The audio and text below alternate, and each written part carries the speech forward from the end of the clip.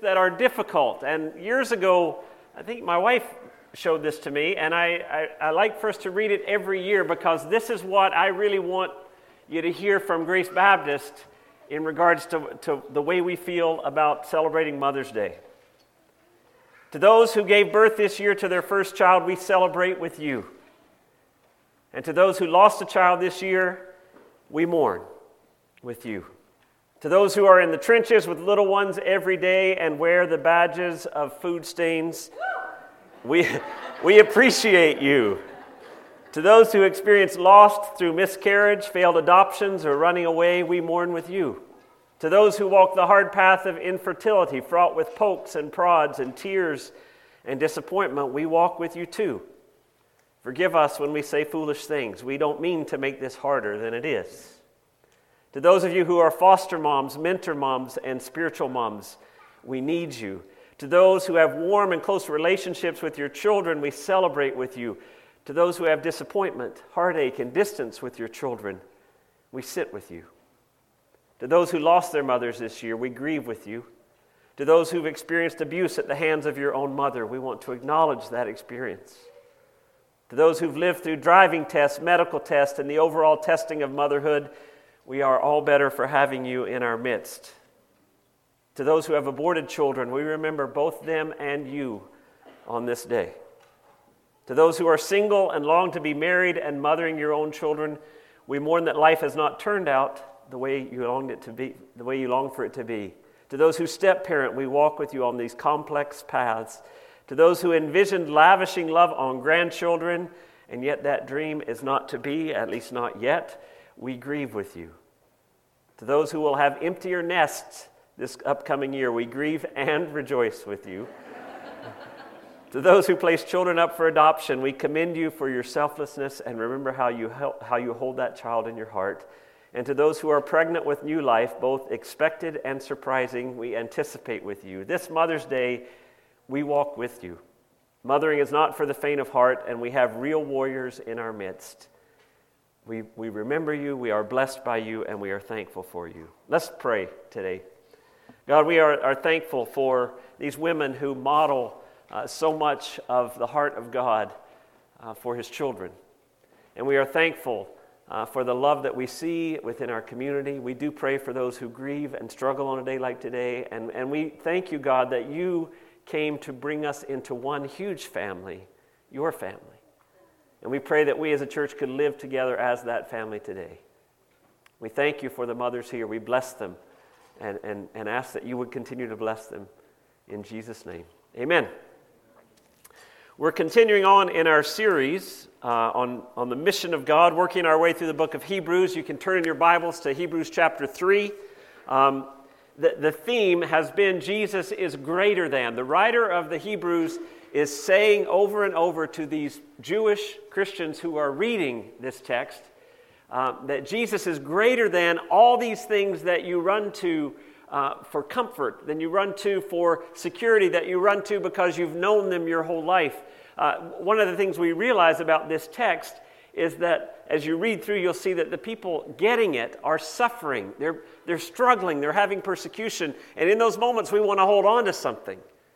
And they're reaching back to hold on to things that have been meaningful to them in their past. We talked about that last week where Jesus was greater than angels. There's these things that have impacted us spiritually that have made a difference for us.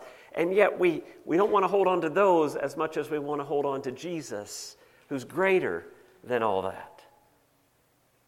I laugh because in those moments of difficulty, we like those tangible things. I read the story again this week about a boy, it must have been back in Saskatchewan because they had a root cellar years ago, and his mom said, I need you to go get some potatoes out of the root cellar. Well, he didn't like it because it was dark down there and scary and cold, and so he said, Mom, I'm scared to go down there, and she decided this was a great time, you mothers will appreciate this, to reinforce the Sunday school lesson, and she said, don't you know that Jesus is with you all the time?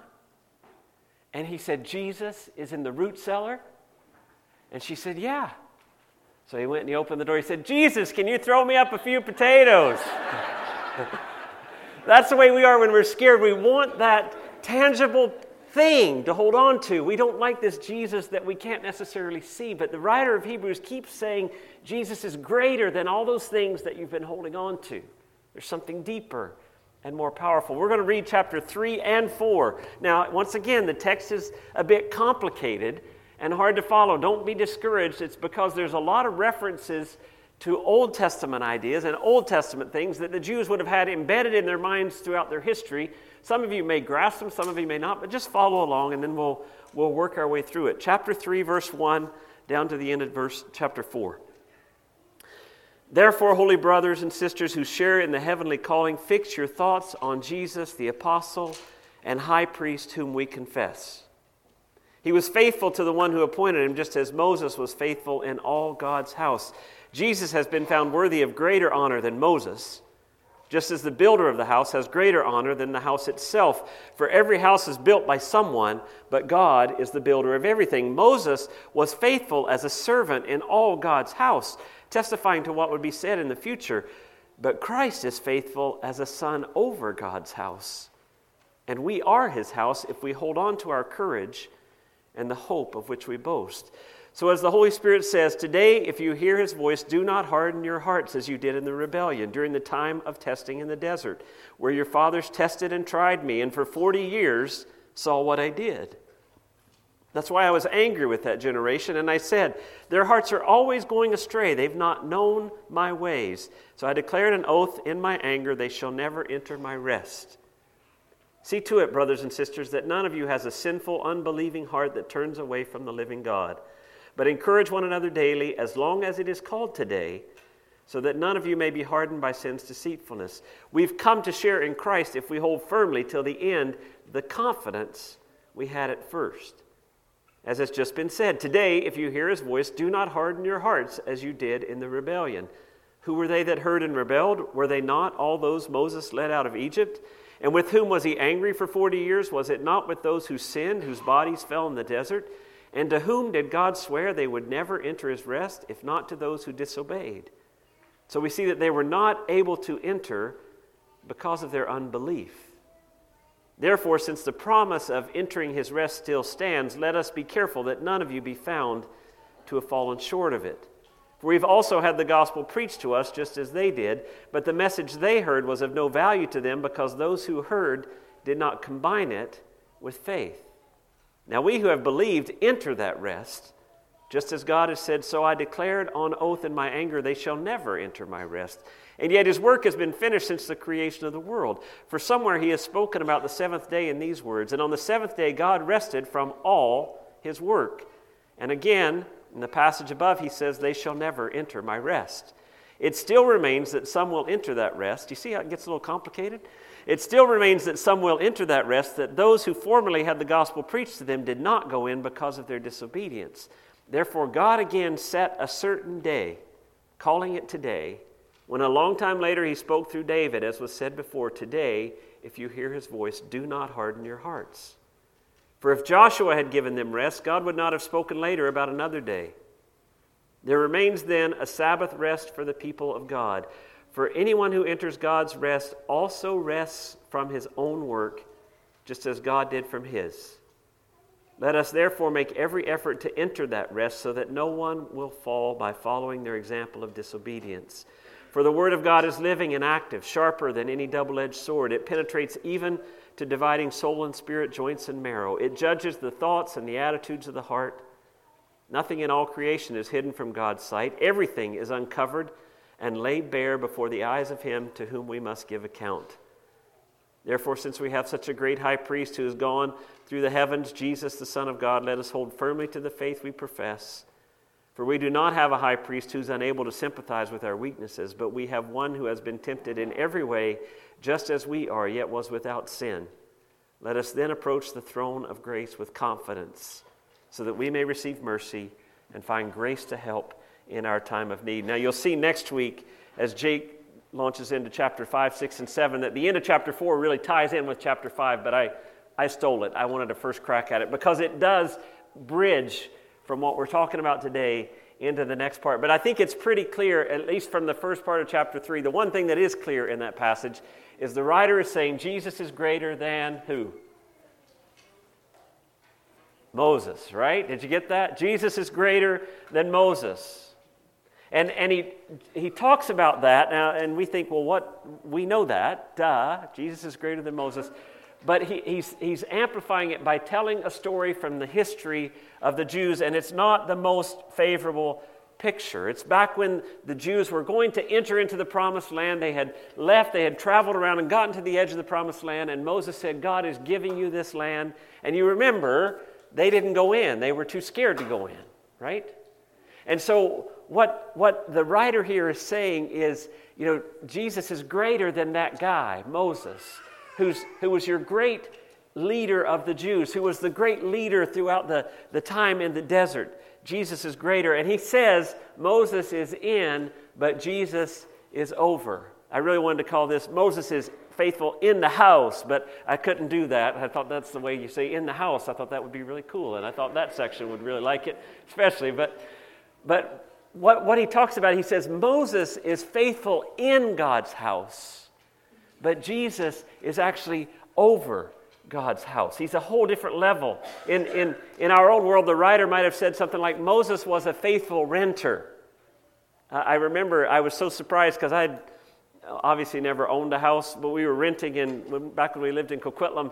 And when we finally bought a house, I remember our landlord was so sad that we were moving, and we were shocked by that. And I thought, what's the big deal? But now that I've grown in the ways of the world, I realize we paid our rent on time, and we cut our grass. And for our landlord, that was like the ideal renter because he had dealt with, and you see that. Well, what he's saying here in this passage is Moses was a faithful renter. He did what needed to be done, but Jesus is the one that actually built and owns the entire house. He's bigger. And as I said last week, every section of Hebrews that does these comparisons has a warning. And then the guy, because he said Jesus is greater than Moses, he gives a warning from the backstory. Now that term backstory, some of you may not know, but writers, novelists, or movie script writers have a backstory for their characters. They make up something in their head that lets their character be a certain way. It's his history. And this is a warning from Israel's true backstory. And he goes back to talk about what happened when they were just on the edge of the promised land back in Numbers 13. You remember, they had traveled. This was not after the 40 years. They had traveled all the way through. They get to the edge of the promised land. They send the spies in, and the spies come and see the land, and then they come back out. And in Numbers 13, it says they gave Moses this account.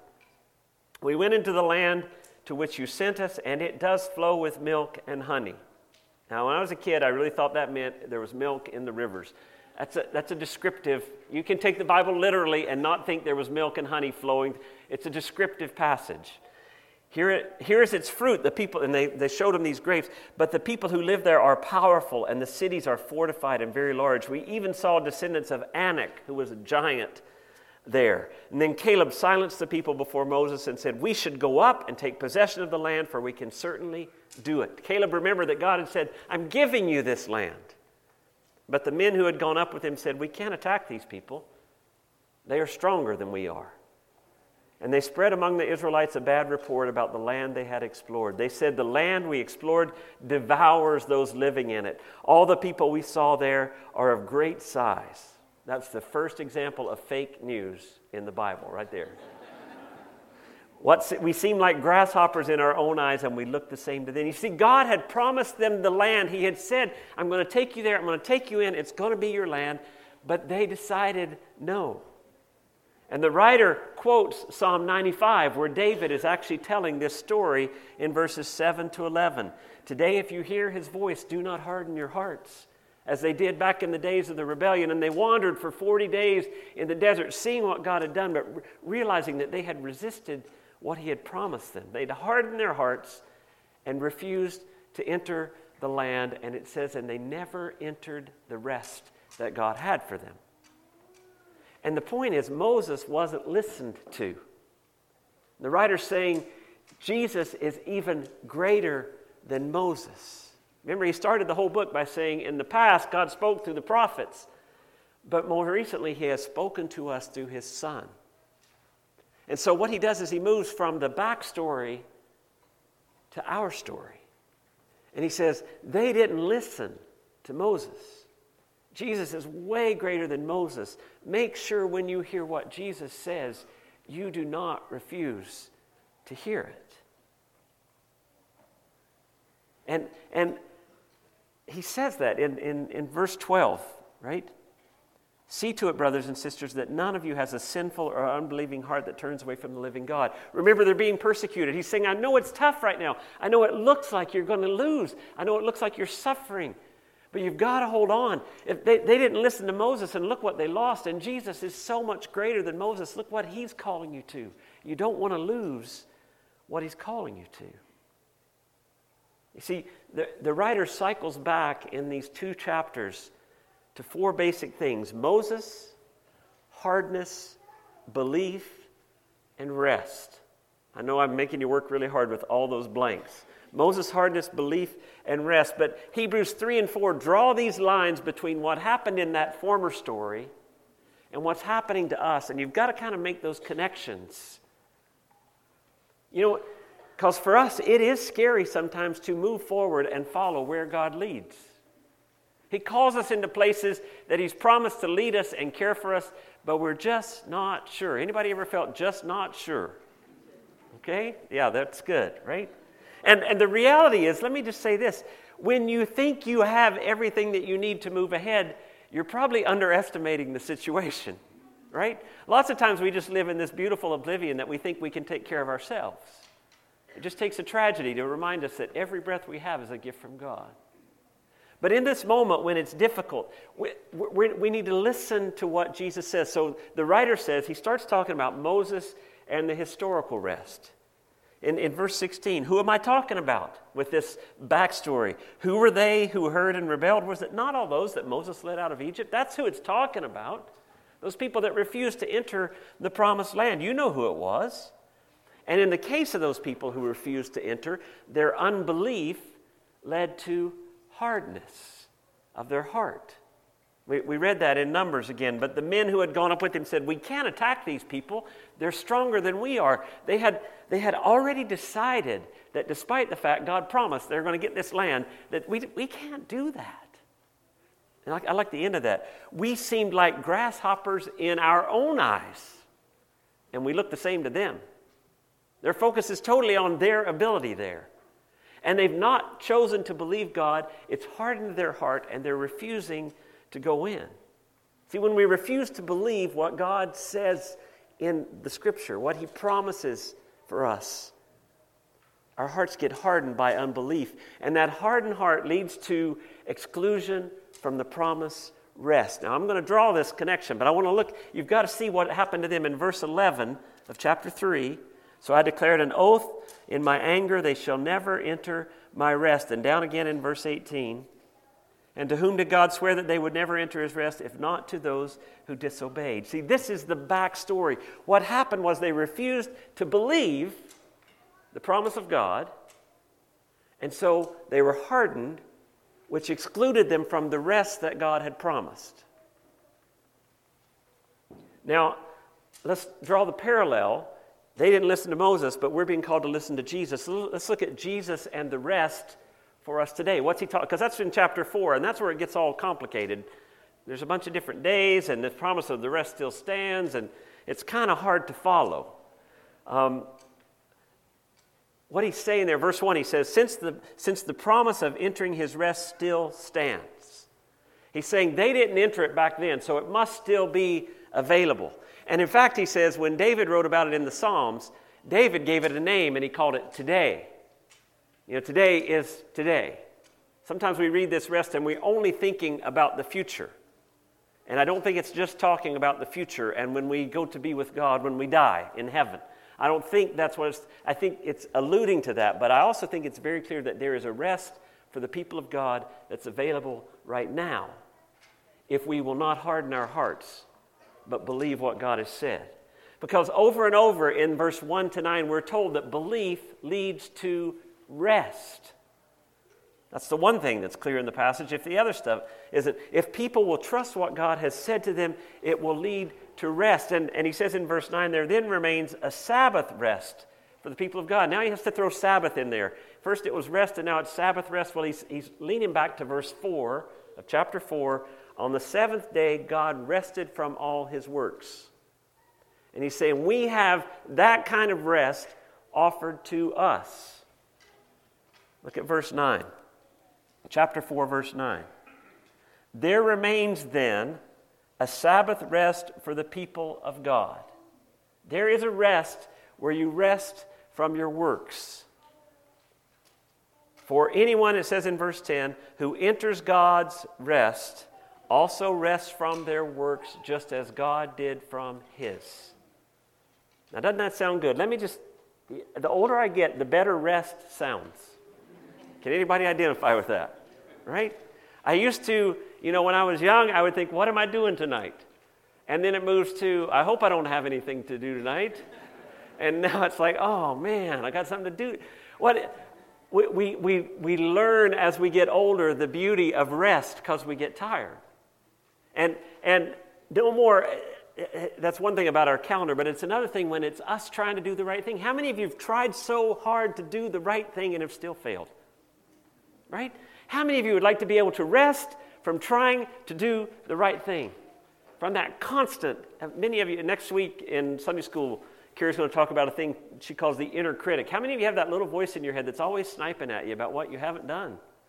How many of you would like to just, put some duct tape across that thing's mouth and be able to rest from this labor of always having to do? Well, it sounds so good. There's a Sabbath rest for the people of God. If you'll just believe God, you can enter that rest. But then you read the next verse, from 4:11, and it gets a little confusing. Let us therefore do what? Make every effort. Wait, that sounds like not resting to me. To enter that rest. So let's work so hard we can enter that rest. Does that sound does that unsettle anybody else? Yeah, I'm trying to work so hard to enter that rest, but this working so hard is not very restful for me.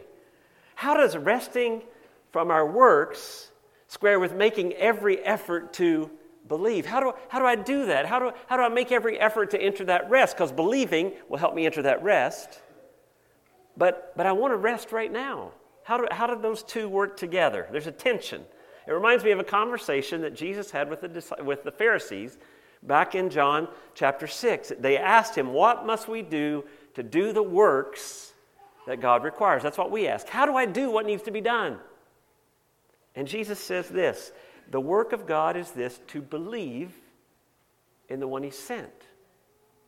Now, there's a real powerful thing going on here. The work of God is to believe. And I think there's something that we don't necessarily expect going on in this passage. And I think we make every effort to believe, which enables us to rest. We'll get there. Because unbelief leads to hardness that excludes us from rest. The key is we want to make every effort to believe so that we can rest. And then the question I want to spend the rest of the time on is how do we make every effort in keeping our heart soft? If he says, do not harden your heart, which he does say 3 times in that passage, and if we're to make every effort to believe so that our hearts don't harden, how exactly do we do that? What does it look like? This counterintuitive thing. And then if you really look at it, what's weird to me about this passage is he's talking about rest and make every effort to enter that rest and believe. And then he goes into this thing about Scripture. And then he says Scripture just cuts you wide open and it lays you bare. And then he ends with this priest. How does that all fit together? Well, let me tell you. I want to talk about at the end just some ways to keep your heart soft, which is what I think he means by making every effort to believe. And the best image I have to describe that, once again, goes back to the way God talked to the prophets. Back in Jeremiah 18, he tells Jeremiah, go down to the potter's house. And Jeremiah goes down, he sees this potter who's making a pot, and he makes it, and then he decides to change what he wants to make, so he collapses it in, and he remakes it into something totally different. And God says, don't I have the right to make of the clay whatever I want? And Paul picks that up in Romans 9:21. Doesn't the potter have the right to do whatever he wants with his clay? There's an image in that really explains I think to me, and hopefully to you, what it means to make every effort to believe. I want to show you a video, and I'm going to quiz you on it afterwards, so watch it closely.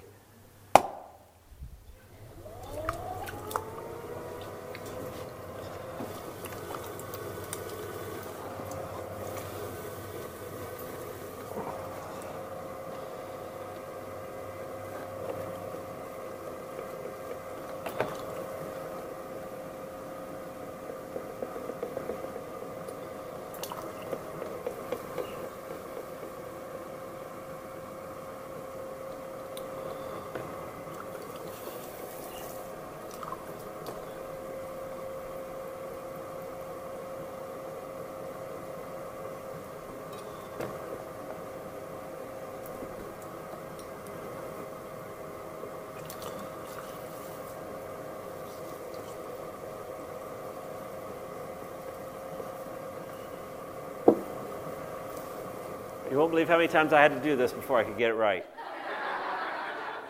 Just kidding. That wasn't me. Here's my question.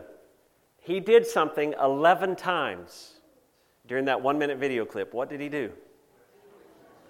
He wet the clay, right? Dips a little water, puts it in there. Dips a little water, puts it in there.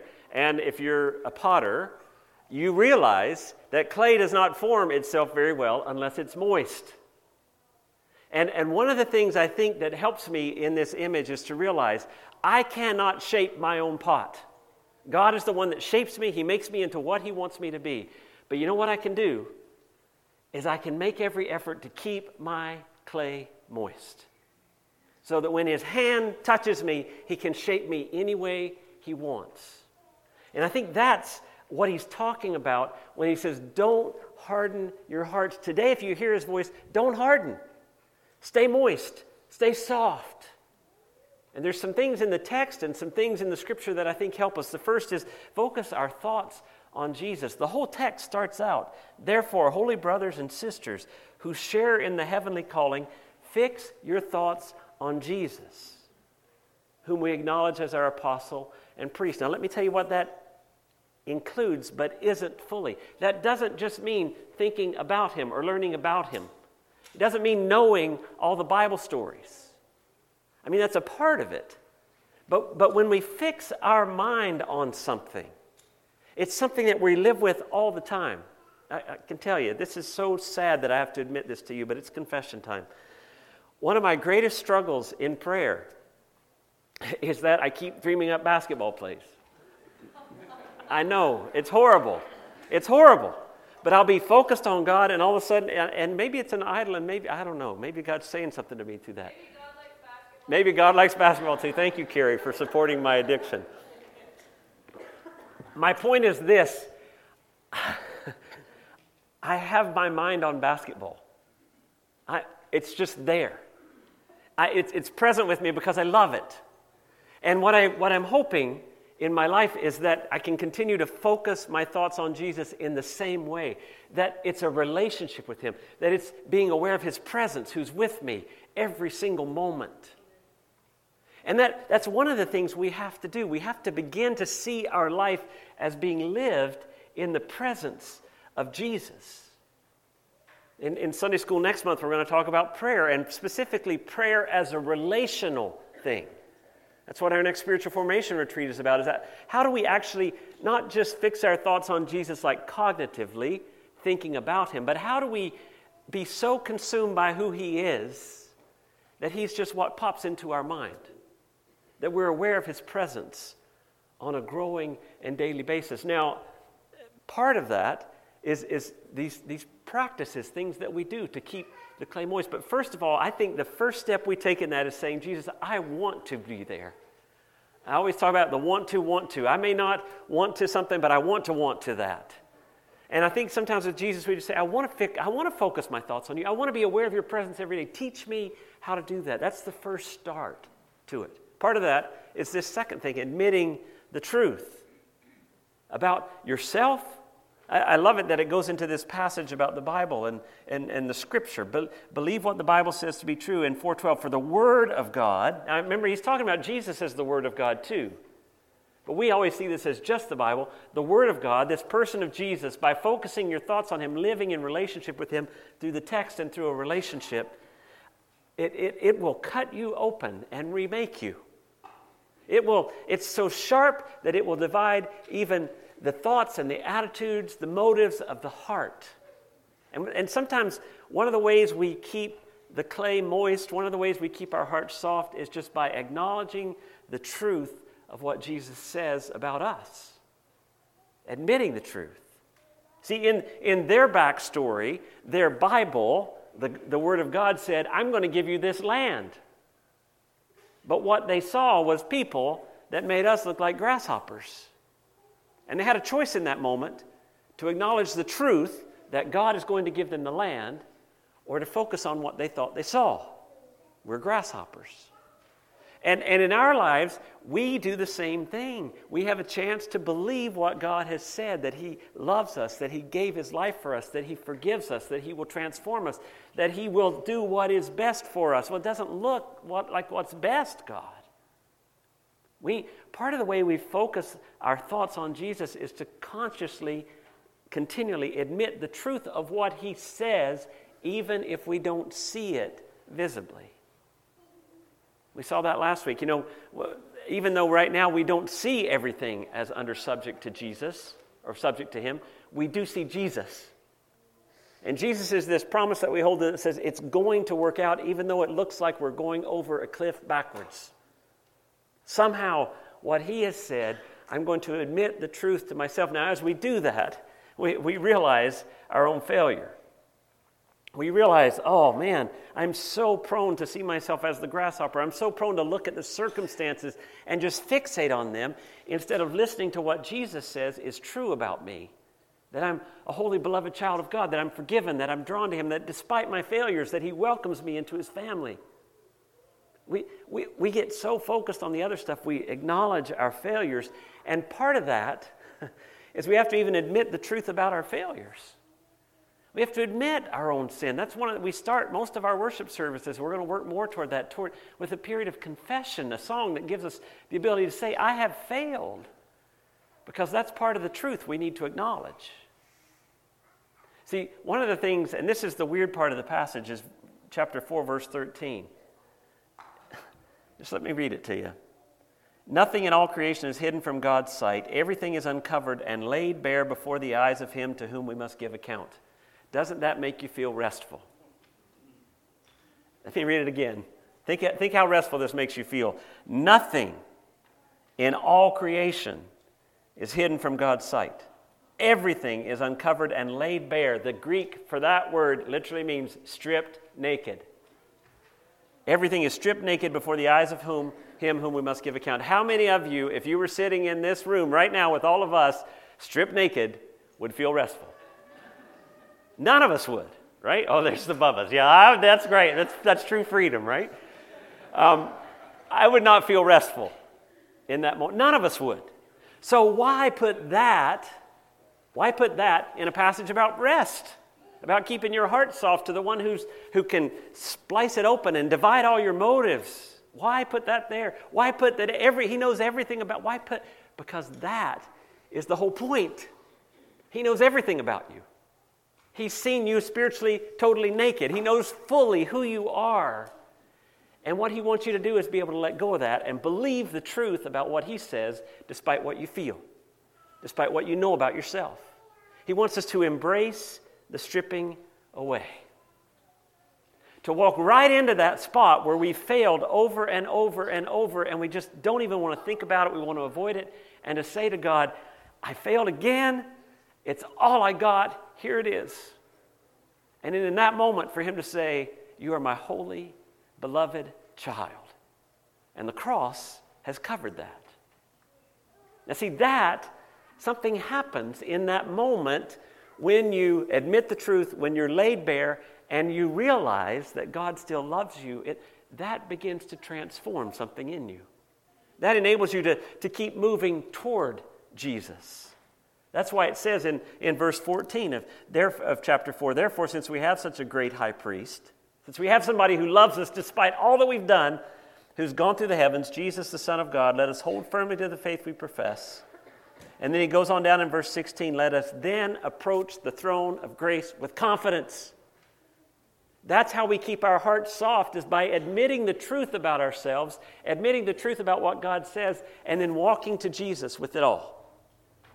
Let us boldly approach the throne of grace with confidence. Admit the truth about ourselves. Embrace the stripping away. And then rest in the love that He has for us. So Carrie in Sunday school has started both weeks, the past 2 weeks, with Hebrews 12. Therefore, since we are surrounded by such a great cloud of witnesses, let us throw off everything that hinders and the sin that so easily entangles, and let us run with perseverance the race marked out for us, fixing our eyes on Jesus, the pioneer and perfecter of our faith. You see, that's the whole point. And that's where we come back to making every effort to believe and how it's restful. Because when you've admitted every single thing about you and you've held it up to the throne of grace and Jesus still loves you, all of a sudden those things don't appeal to you anymore. When you've been loved despite your brokenness, there is something created in you that doesn't want to be broken anymore. And that's what Paul talks about. He says we should rest in the obedience that comes from faith. Rest in the obedience that comes from faith. His phrase in Romans 1:5, through him we receive grace and apostleship to call all the Gentiles to the obedience that comes from faith for his name's sake. And once again, at the end of the book, in Romans 16:25 down to 27, he says, so that all the Gentiles might come to the obedience that comes from faith. That is how we make every effort to believe, not by trying harder to fix ourselves, not by trying harder to keep all the rules, but by admitting our brokenness to a God who loves us, who then begins to say, I love you. Why would you do that? And we think, why would I do that? He loves me like I am. Why would I keep doing that? And it becomes less and less of a draw. That's the rest that comes in. As you trust that what God says is true, your actions become less and less powerful in your life. And you can rest in the love he has for you, which makes all those other things you've gone to looking for love way less appealing. 2 minutes to recap this whole sermon. I'm over time, so I'm going to give it in less than 2, hopefully. Jesus is greater than Moses. And here's how. Moses told the people, God is giving you the land. And they saw there's stronger people there. It didn't match up with their experience. They refused to believe God. Their hearts were hardened, and they lost their rest. And Jesus says to you, God loves you as you are. He forgives you. He welcomes you into his family. And you have 3 options. You probably have more than that, but you have 3 in my sermon, so just stick with me on that. You have 3 options. You can see the darkness and your sin in your own life, and you think, God can't deal with that. That's just too much, which is arrogance and pride, by the way. God can't deal with that sin. It's too much, and so your heart becomes hard because you unbelief. You don't believe what he said is true, and you lose your rest. That's one option. Another one is you can hide the darkness and sin in your own life and just ignore it and forget it and get so busy doing other things for God, not admit the truth and not embrace the stripping away that he wants to do. And guess what? Your heart becomes hard because you've denied the truth and you lose your rest. Or you can fix Jesus as the central point around everything that reality revolves around. You can admit the truth about your life as the Bible makes it clear to you as you're walking with Jesus. You can embrace the stripping away, knowing that God does lay you bare, and he still loves what he sees there. And then you can keep moving toward Jesus, to that throne of grace boldly, because he has everything that you need, and allow him and that trust in him to actually transform you and make you a different person. To rest as you're transformed. It's your call. You can either fight against the love of God your whole life, or you can surrender to it. You know, far too often we say, the unbelievers, they're out there. We struggle with unbelief about what God has said is true once we come to Jesus at the cross. He has said, in him you are the righteousness of Christ. He has said, therefore, there is no condemnation for those who are in Christ Jesus. And if we don't believe that, we are unbelievers to some degree, and it hardens our heart and takes away our rest. We have to begin to receive actually what God has done for us. That's what the writer of Hebrews is saying. Moses was great, but Moses only pointed to Jesus, and Jesus was the one that would lay you open, strip you bare, and love you in spite of what was there. And if you can be honest about that and believe God loves you despite your sin, you can enter a rest of transformation where you'll actually grow and be more like Jesus and be resting in the mercy and the grace the whole time. Let's pray. God, we hopefully can think about this as a concept, but it just seems so far from our practical experience. We want to rest in your grace. And so we just ask that you would Help us to do that we could center our lives on you, that we could seek your presence and an awareness of you with us, that we could believe what you have said, that the cross really did defeat sin and death forever, and that your resurrection brought life, and that we can experience life that will transform us, not because we're so good or we work so hard, but because we receive the gift that you're giving to us. Help us to believe that what you've said is true. Help us to keep our hearts soft and open to where you're leading and where you're calling. Help us to boldly approach the throne of grace, knowing that you have everything that we need. In Jesus' name, amen. My prayer this week is that you could believe this, Romans 8, 1 and 2. Therefore, there is now no condemnation for those who are in Christ Jesus, because through Christ Jesus, the law of the Spirit of life set me free from the law of sin and death. I really think if you believe that you will live differently. And some people say, Jeff, you're just too much on grace. It's too easy. If people just think they have a blank check and there's no condemnation in Jesus, they'll do whatever they want. I don't think so. I think if you get the love that says to you, in Christ there is no condemnation, no matter what you've done, He doesn't look at you as guilty. If you get that, if you begin to experience that, if you begin to know the love of God, that while you were still a sinner, Christ died for you, you begin to taste that, you're going to live differently. And that is going to be an obedience that comes not from knowing the right thing to do, but from faith that what He has said is true, which is rest. That's my prayer for you. Amen.